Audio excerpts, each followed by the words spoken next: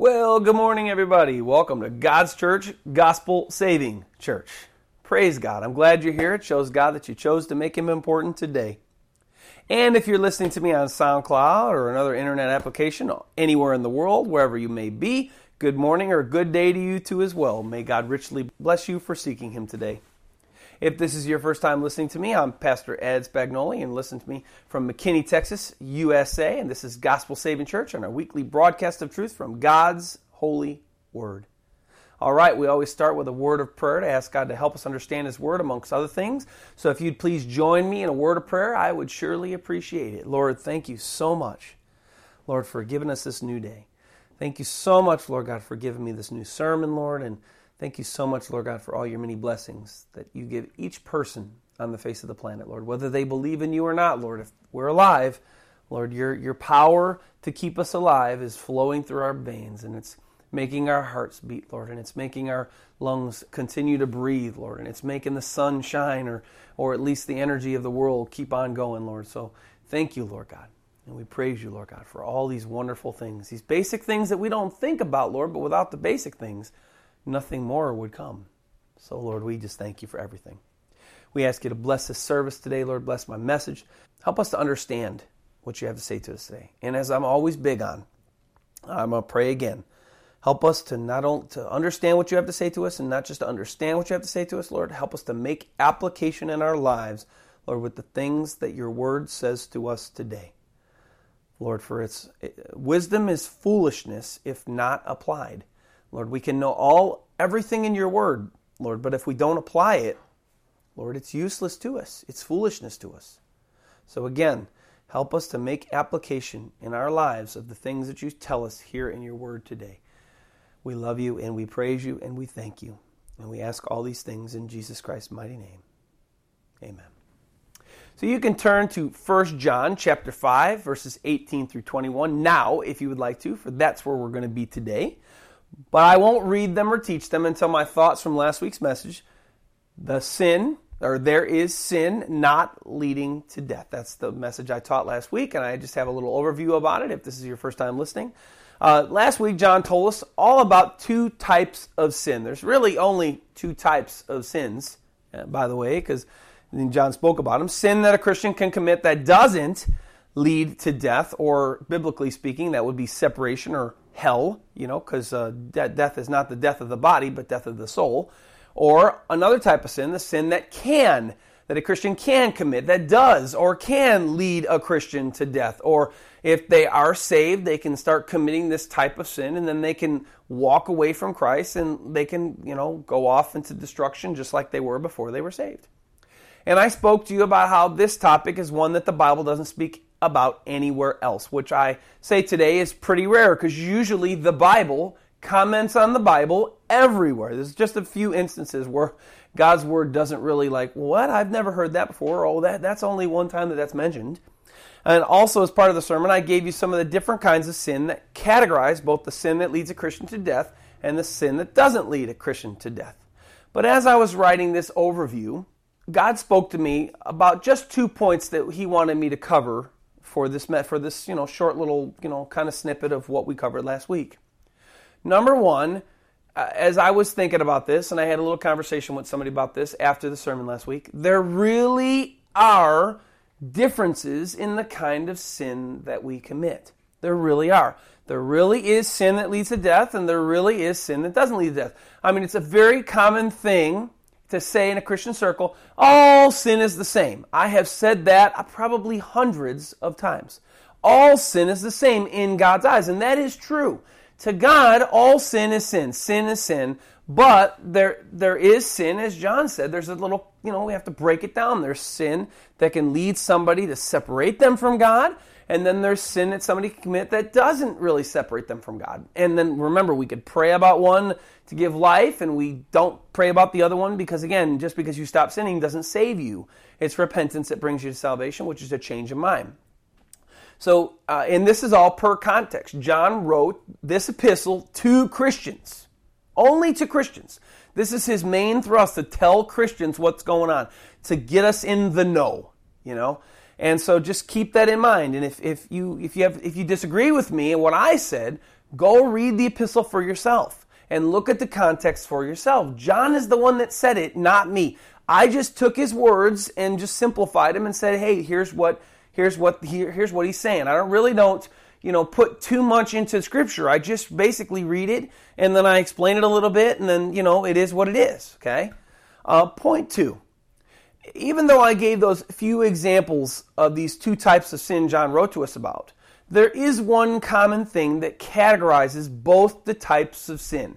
And it really isn't the type of sin that gets the category, rather than the heart condition behind the sin that's being committed.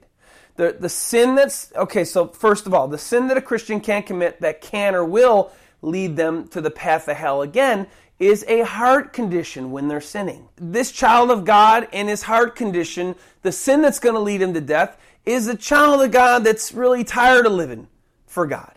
He's tired of obeying the things that Jesus Christ taught his followers to do. And their hearts have become cold in their relationship and in their love with God and in their love for Jesus Christ. And that's why the sins that they're committing are leading them to death to death or separation again. Their heart condition has fallen back into sin that their flesh loves so much. Or their heart condition is just of such that, hey, I've been walking with God so long, it doesn't matter how I live. It doesn't matter what I sin. It doesn't matter what I do. God loves me, and that's just because the Bible says so. And then that doesn't matter. And this is a real dangerous heart condition to have. This heart condition is one that, as we looked at Hebrews 10 last week, one that tramples the Son of God under the feet. One that counts his blood, the blood of the covenant, as common. Oh, Jesus' blood is just going to cover everything I do. And this is a dangerous heart condition to have. There is sin leading to death, but then again, example 2, there's sin not leading to death. And the same, I'll say the same thing. Same goes for a Christian who will commit sin not leading them to death or hell. The reason this type of sin is not leading them to death is also because of their heart condition. In this condition, a Christian is going to commit sin. We know that. Christians sin just like everybody in the world, right? Everybody sins. But in the case of Christians committing sin that don't lead to death, this is a heart condition of, they're earnestly trying to follow Jesus Christ. They want to keep his ways. They're striving to follow his commandments. They're working every day to obey his teachings and strive to abstain from a sinful lifestyle because they truly love God. And even though it's hard, to love God because it means denying self, picking up cross and following after Jesus. But that's the aim of their life. The aim of their life is Jesus, perfection, I'm living for God, I'm having a relationship with God. That's the aim of their lives. Yet, the sin that doesn't lead to death would be, their flesh is weak sometimes. Or, they're ignorant in some sin. They're a new Christian and they don't know much, right?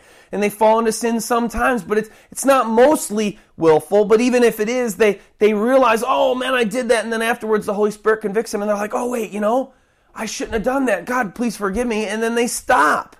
But as a rule, this Christian's not trying to sin. They're not trying to live their lives for their flesh. Their goal and their heart condition is to love God and follow Christ and not sin because they know that sin displeases God.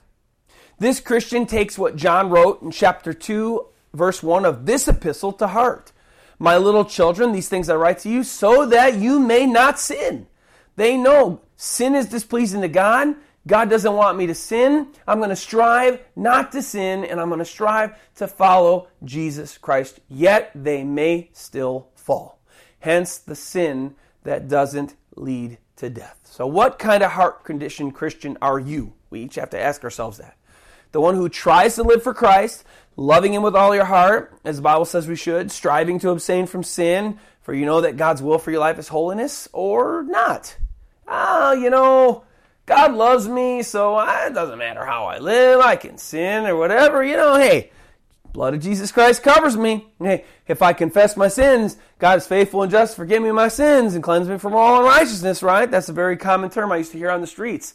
As the folks that I talked to were drunk or high or doing, things that God hates. Oh, I just got to confess. Hey, guys, there's sin leading to death. and their sin not leading to death. Judge, Christian, please, your ways and hearts today to make sure you're not committing the sin leading to death.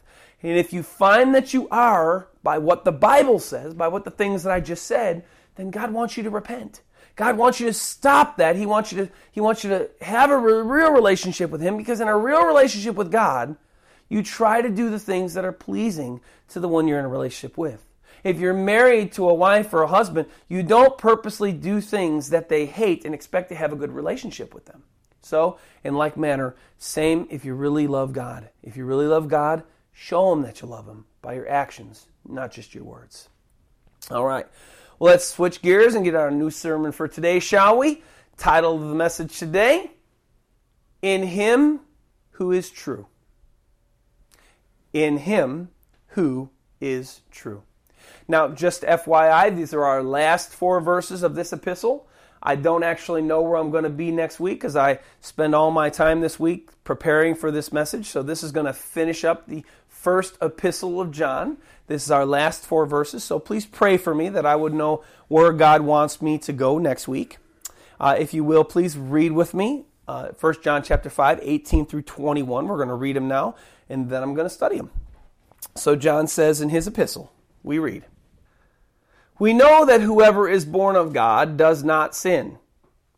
But he who has been born of God keeps himself, and the wicked one does not touch him. We know that we are of God, and the whole world lies under the sway of the wicked one.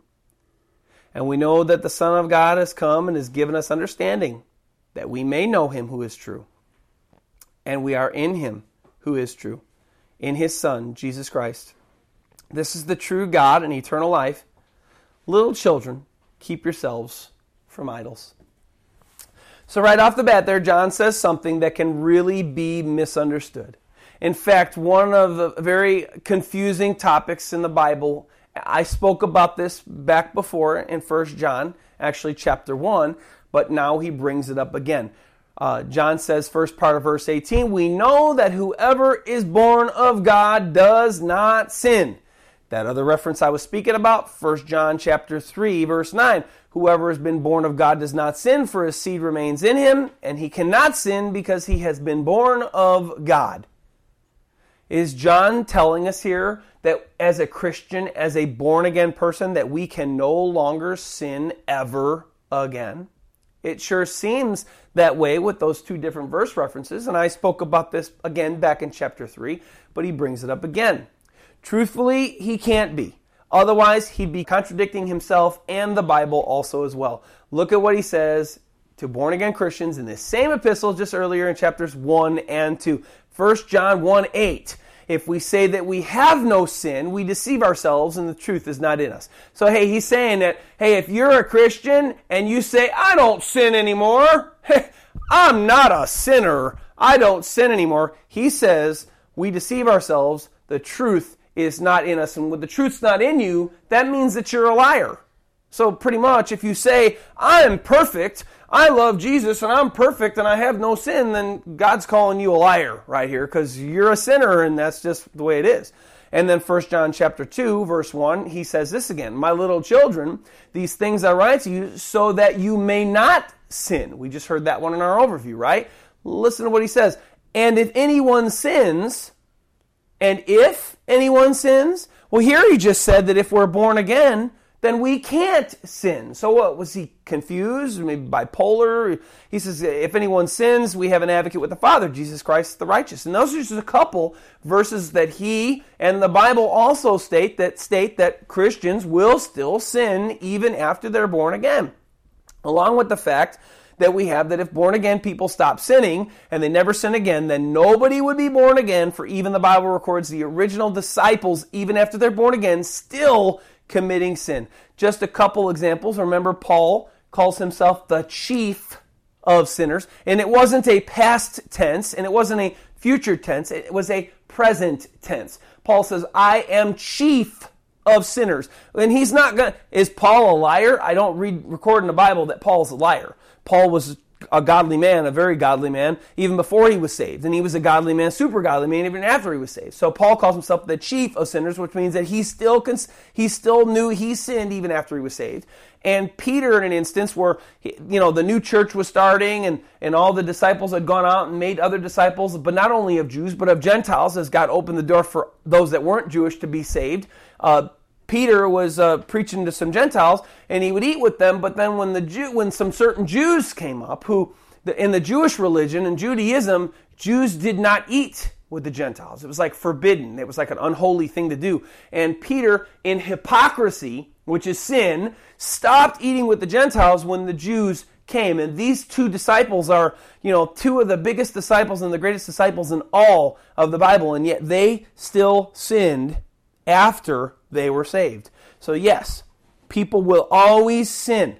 So here, as I said earlier in verse 18, John's either bipolar, out of his mind, or we are just not understanding what he's telling us here in this section, where he's saying that, hey, when you're born again, you're not going to sin. Well, it's the latter. We are just misunderstanding what he's saying. The Bible never says anywhere that a born-again person stops sinning. Why then does John seem to be saying this? He simply says this because of the fact that after someone is cleansed from their sin, or once they become born again and saved, God sees them as sinless, like they have never sinned ever. John spoke of this in a unique way back in 1 John chapter 3, verse 4. He says this, "Whoever abides in him does not sin."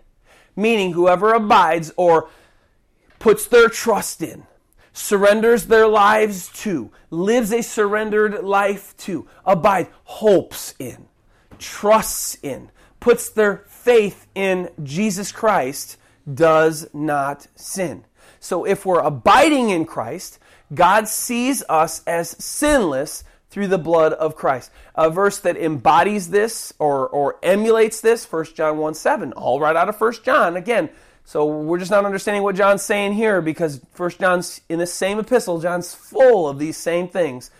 He says this, 1 John 1:7, "But if we walk in the light, as he is in the light," and what does that mean? If we're walking in the light, if we're walking in truth, if we're walking in holiness, if we're walking in Christ-likeness, if we're walking abiding in Christ, trusting in Christ, following Christ, he says this, "We have fellowship with one another, and the blood of Jesus Christ, his Son, cleanses us from all unrighteousness." So as we live abiding in Christ, God sees us born again as no longer sinners at all in his eyes.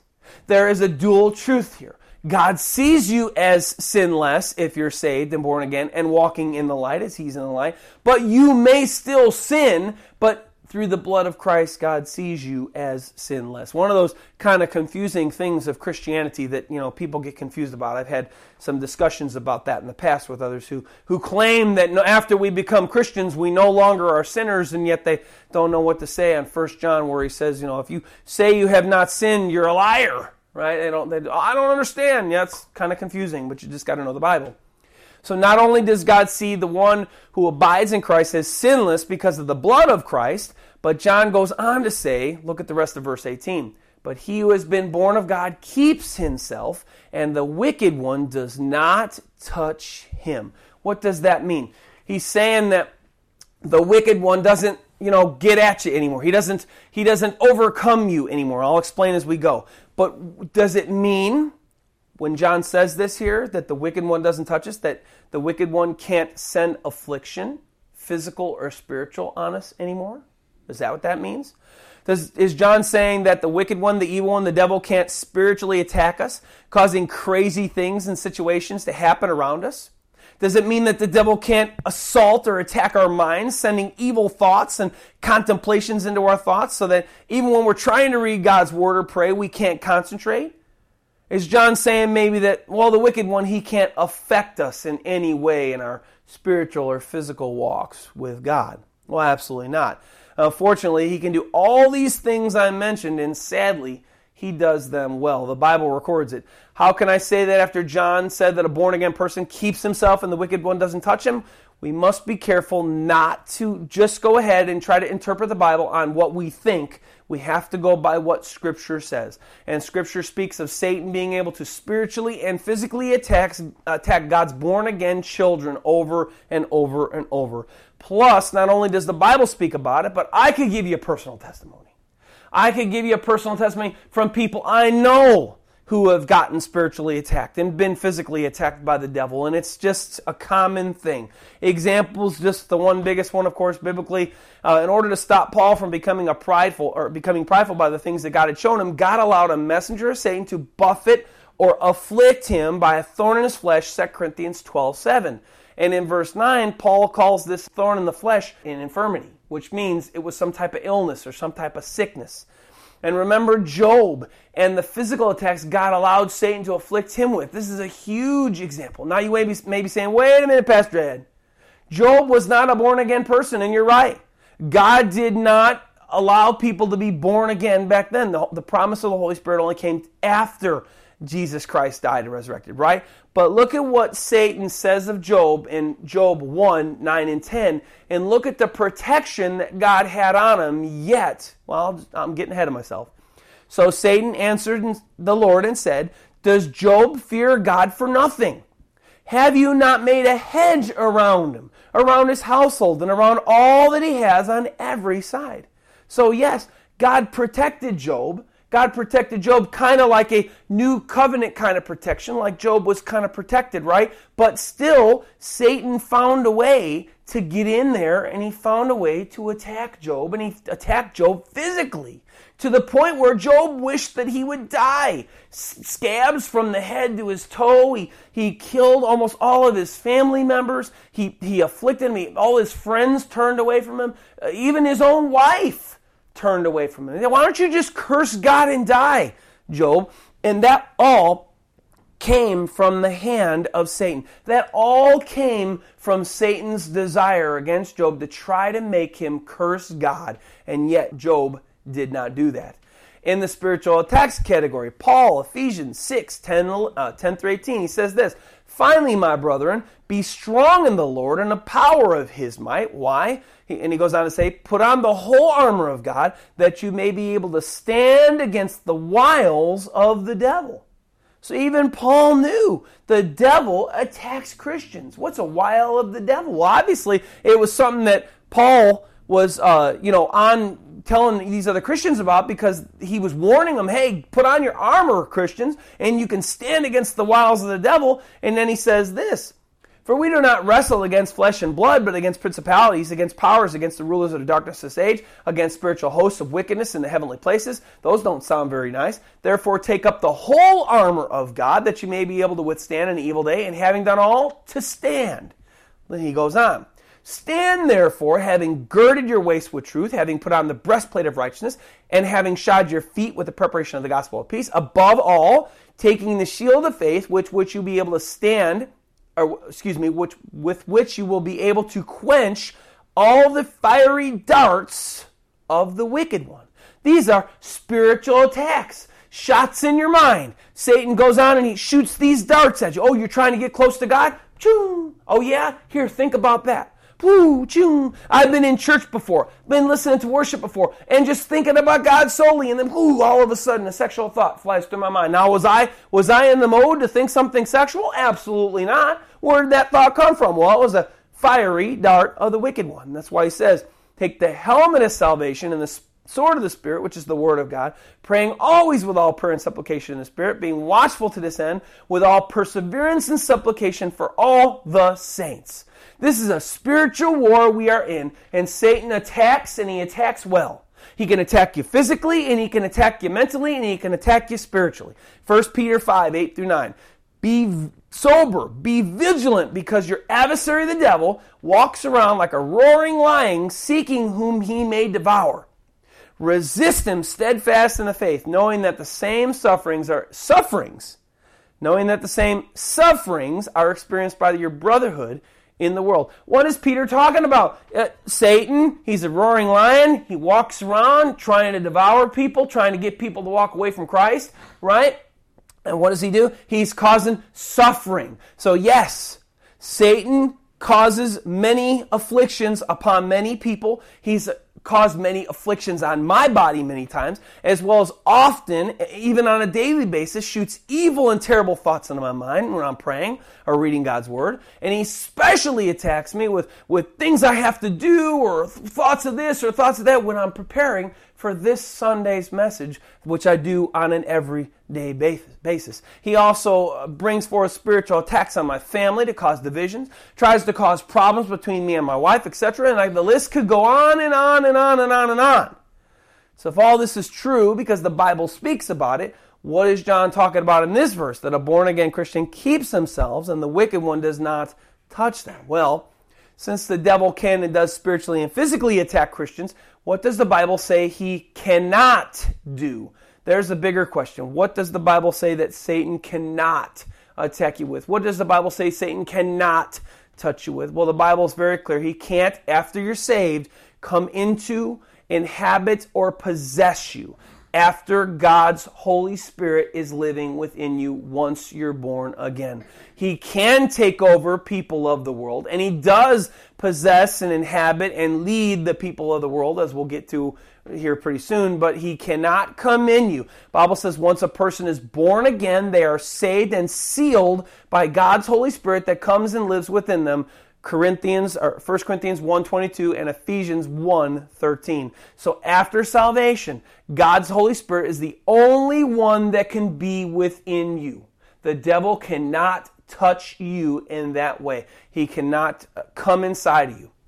That's what John's saying here. As a result of this being born again and having God's Holy Spirit live within us, and the lost not having God's Holy Spirit living within them, look at verse 19 is what I was just saying, that Satan can lead those that are not saved, right? John says this, we know that we are of God. Speaking of, Christians, remember I told you the Bible's written to Christians, or this epistle's written to Christians. We know that we are of God, speaking to the saved, and the whole world lies under the sway of the wicked one. So here we go. Here's where Satan cannot touch us. He can't come into us. He can't inhabit us. He can't make us go one way or the other. There's really no nice way to put this, ladies and gentlemen. John just said that anyone that's not saved or born again, not having God's Holy Spirit living within them, is under the control or sway or power of the devil. In other words, you can look at it like this. If you're not saved and you're lost, or you're not of God, or let's say you've walked away from God, and yet even though Satan can't come inside of you then, he can sure start leading you then, you are like the devil's puppet. You do what he wants. You do what he wants when he wants you to do it. You are basically his personal slave. That's what John just said here. And he said, obviously, that there's Christians that are away from that, but then there's the whole world, meaning all those that aren't saved in the world, which is a huge majority, are under the sway or power of the devil. God speaking to Paul in Acts 26:17 and 18 says this, I will deliver you from the Jewish people as well as from the Gentiles, to whom I now send you, to open their eyes, listen, in order to turn them from the darkness to light. What is that darkness? Well, that's the darkness of the devil. And from the power of Satan to God. Again, the lost are under the power of the devil, while the saved are not. For the redeemed, as I said, it's a different story. There's no longer any controlling factor of Satan on them, nor can we, Bible also says we can't be slaves of sin. Jesus said, John 16:13, when he, the Spirit of truth, has come, meaning when he's come to you, when he's come inside of you, he will guide you in all truth. And a result of having his Holy Spirit living within us and being born again to Christians, Jesus says, John 10:27, my sheep hear my voice, and I know them, and they follow me. Will we always make the right choices of our flesh or of our conscience, or if the devil tries to tempt us or bait us? No, but he can't come within us and he can't control us. As Christians, we have the right to know, hey, I don't have to do that. We have a choice whether we can sin or not. The lost, those that are not born again, they have no choice. Again, Just as a puppet hangs from the strings. A puppet cannot do anything that their master says that they cannot do. Same way with a lost person. They cannot do anything unless their master, the devil, which they're under the sway of the devil, whatever he says do, boom, they do it. They don't even think twice about it. They're just lost in sin. Also, Romans 6 speaks of how Christians aren't slaves to sin anymore. So if saved, if you're filled with God's Holy Spirit, you are not Satan's puppet, and you're not led by him, but you're led by the Holy Spirit's truths, and you're no longer a slave to sin. That's some more good news for those that are born again. And on that note, along those same lines, look what John says to us in verse 20. We know that the Son of God has come and has given us an understanding, that we may know him who is true. And we are in him is true, speaking to Christians. In his Son, Jesus Christ, this is the true God and eternal life. There's three statements that John just made here. First, to all humanity. He said this statement speaking of all people. He said this first here. Jesus Christ has come and given mankind the understanding so that people may know him who is true. That means that, well, Jesus said it in the Gospel of John. He said, I will be lifted up and I will draw all men or all peoples to myself. So when Christ came, he gave out, kind of in a sense, he poured out on the whole earth the ability, the knowledge of himself, which God also speaks to us in Romans 1 that he did from the creation. God is known to all creation, even his triune Godhead. So all creation is without excuse. But here, Jesus is being a little bit more specific. He came that he may give understanding so that people may know him who is true. That's the ability to know him, and everybody on the planet Earth has the ability to know Jesus Christ. If you, in a sense, let's say, with your common knowledge of, yes, there's a creator, and you accept that, and you don't reject that, when you look out at all creation, when you look at the wonders of the human body, and you go, you know what, there's got to be a creator, but who is he? Who is he? And then let's say you're lost, and let's say you don't know which way to go, but you go, but God, I really want to know who you are. I want to know who you are. Boom, he'll come to you, and he'll help you understand who Jesus Christ is, and he'll help you come to salvation. And this is something that Jesus did when he came. The second statement here that Jesus says, or that John says about Jesus, he says, we are in him, meaning God, who is true, in his Son, Jesus Christ. After somebody comes to know who Jesus is, more than just a mental knowledge, but they come to an intimate knowledge of who Jesus is, then we come and we're like we're considered kind of the body, the kind of the in the sphere of God now. We become in God, in Christ Jesus, his Son, who is the third statement here, Jesus Christ, the true God and eternal life. Jesus Christ is God, but he represents, he is, and within him is eternal life. Jesus is God, and Jesus is eternal life. Before Jesus Christ came, there was no eternal life. The best people could have was Abraham's bosom, right? And then people weren't there to be in heaven with God. That was just like a temporary holding place until Christ came. So in Christ, the eternal God is eternal life. 2 Peter 3:9 says that God desires none to perish, but all to come to repentance, or to be saved and go to heaven. And because of God's desire that everyone get saved, he sent Jesus Christ into the world, and not without the proof or knowledge of his coming and who he is. Because as John just said here, Jesus Christ is eternal life, or eternal life is in him alone. And we know that. John says, the gospel, John 14:6, Jesus says, I am the way, the truth, and the life, and no one comes to the Father but by me. And we know God's desire from 2 Peter 3 is that everyone be in Christ. Everyone come to abide in Christ. Everyone come to be saved. And no one is lost. That's God's desire, that no one be lost. God is so loving. And he's so kind. God is love, absolutely, and that's what the Bible says.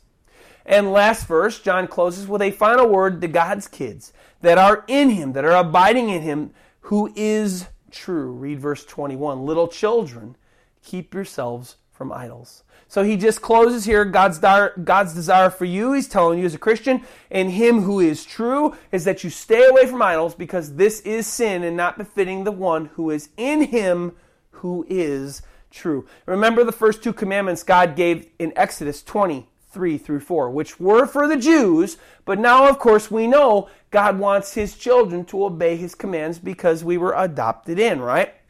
He said this, chapter 20, Exodus 3 and 4. You shall have no other gods before me. You shall make no gods for yourself. You shall not make for yourself a carved image, any likeness of anything that is in heaven above, or that is in the earth beneath, or that is in the water under the earth. Then he gives us what it means to keep ourselves from idols and not have any other gods before him. Verse 5, you shall not bow down to them nor serve them. And why does God tell his children these things? Rest of verse 5, For I, the Lord your God, am a jealous God. You see, an idol is anything that you serve or bow down to, Christian. And God says to those who are in him, who is true, that you are not to serve anything or anyone but him. For he wants all of you. He's a jealous God. He doesn't want to share you. He doesn't want you to have another God. He doesn't want you to serve anything else. He wants you to love and serve him. For he loved and served you, and he still does every day. He loves us and he serves us actually every day. Many Christians in ignorance serve things and have many idols actually, but they just don't know it and they do it in ignorance, and that's probably why John closes this letter the way he does. Remember, God's Holy Spirit's trying to lead Christians in God's truths, and this is a huge truth of God. He wants you to be only living your life for him. He wants you to only be serving him in your life, and he doesn't want you to serve anything else in your life.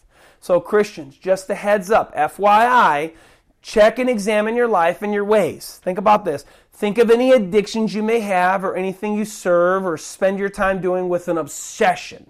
Obviously, we all have to do things in order to keep our lives running. We have to go to work. We have to do car maintenance. We have to do house maintenance. We have to do things. But what do you do? Think about it with an obsession. Something you can't do without. You're just drawn to it and you just have no control, it seems like, and you just have to do it. Well, that's an addiction, and the Bible would call that an idol because you struggle with it and because you're just kind of like you have to do it. It's almost like you're shackled to it. So God doesn't want that for you because that thing would be called an idol. Plain and simple, if you serve anything obsessively and unrelentingly, then this is an idol, and God wants you to repent of this and serve him only. For he wants all of you, for you who are in him, he is true. He paid for you by the blood of his precious Son, Jesus Christ. So we covered a few topics today, but the one I want to close with is the title of the message, In him who is true. John, speaking to Christians that he was writing to this epistle to, verse 19, he says this, We know that we are of God, and the whole world lies under the sway of the wicked one. But I want you to think about this. Think about this. What he just said is, true Christians are led by God, by God's Holy Spirit, but the whole world, meaning a large majority of the world, is under the sway of the wicked one. But I want you to think about this statistic that I've come along in my years of preaching now. 75 to 85% of all Americans, which is a large majority, believe themselves to be born again and saved. They believe themselves saved and headed for heaven when they die, and in him who is true. And yet, here, though, the problem is, this is the very opposite of the majority, as John said in verse 19. Jesus Christ also said in Matthew 7, 13 and 14, he says this, Enter by the narrow gate, which would be the way to heaven, for wide is the gate and broad is the way that leads to destruction, and there are many who go in by it. So we have few going into heaven and many going to hell. He goes on to say, verse 14, because narrow is the gate and difficult is the way which leads to life.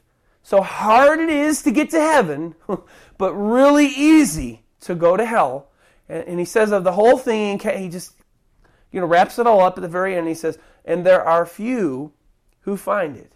So there are few who find eternal life, and many who will go the way of destruction. And yet, in America, we see the many believing that they're on their way to heaven, and the few, what they say, according to the statistics and the polls, are actually going to hell, which is opposite, turned upside down of what Jesus Christ said.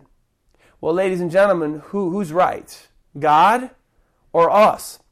My point is this. Many believe themselves to be God's kids and in Him who is true, but they are not. And they're deceived into thinking that they are. Remember, Jesus said in Matthew 7:21, "Not everyone who says to me, 'Lord, Lord,' shall enter the kingdom of heaven, but he who does the will of my Father." That means only if you live a lifestyle of doing God's will shall you enter the kingdom of heaven. But yet, he says, not everyone who says to me, "Lord, Lord," people are still calling him Lord, but they're not going to make it, because only those that do the will of God shall enter the kingdom of heaven. So my challenge to you today, to you who are listening to me out there, wherever you are in the whole world, whatever you think about yourself, but especially I challenge you if you would consider yourself a Christian, are you in Him who is true, or are you under the sway of the wicked one, as most of the people of the world are, according to John here in verse 19, and according to Jesus Christ in chapter 7, verses 13 and 14, where many will go the path of destruction, while few will actually make eternal life. I want to ask you, if you believe yourself to be saved, how do you know? How do you know you are truly abiding in Christ? Are you abiding in Christ, or aren't you abiding in Christ? Because remember what the Bible said to us today. If we're in the light as He is in the light, meaning that we're abiding in Him, we're trusting in Him, we're living for Him, we're hoping in Him, we're serving Him, then we're abiding in Him. Then the blood of Jesus Christ, His Son, covers us from all unrighteousness. Of course, this would be after salvation, not to be saved, of course. And remember what it means to abide in Christ. Are you abiding in Jesus Christ? What does it mean to abide in Christ? Matthew 16:24 and 25. You start there and you finish there. Jesus said to His disciples, "If anyone desires to come after me, let him deny himself." That means put off himself. Stop being the Lord of his life. Deny himself. Then let him take up his cross. And then follow after me, Jesus said. So stop living, stop being the Lord of your life, repent, pick up the cross, and then follow Jesus. Make a decision to follow Jesus Christ and what He said to do and how He said to live. He kind of ties it all together at the end, verse 25. For whoever desires to save his life will lose it. If you want to be the Lord of your life, then you'll rule your life now. You'll be the captain of your ship. You'll be the one in the driver's seat. You'll live your life for you. You'll run your own boat. That's just the way it'll be. But and then he says that you'll lose your life, meaning you'll lose your eternal life if you want to do that.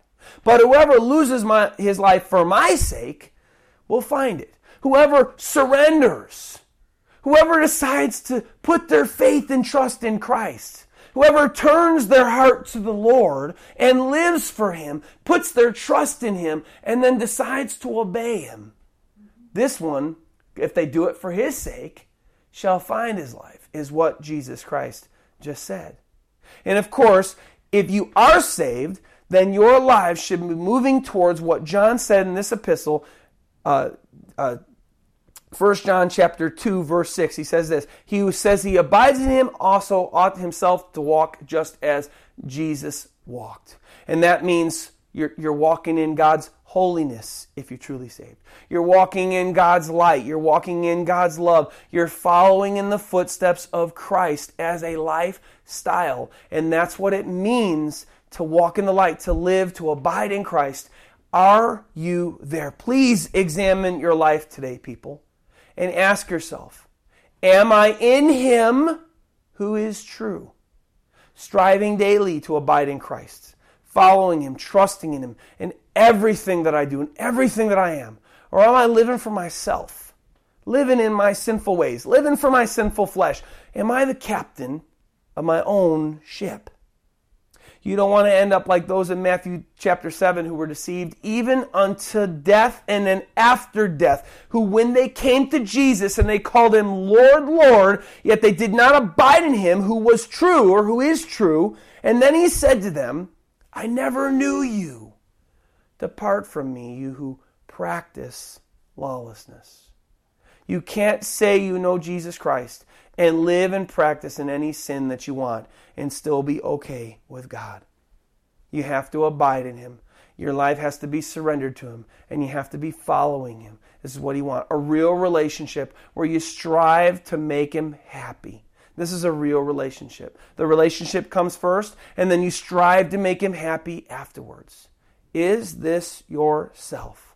I would hate to have you listen to me and not know this truth, because this is one of the biggest things that God's given me to preach in my ministry for him in the last 17 years that I've known Christ, since I was an atheist and God brought me to know Christ. And I had no idea what was going on in the Christian church because I wouldn't have anything to do with it because I was an atheist.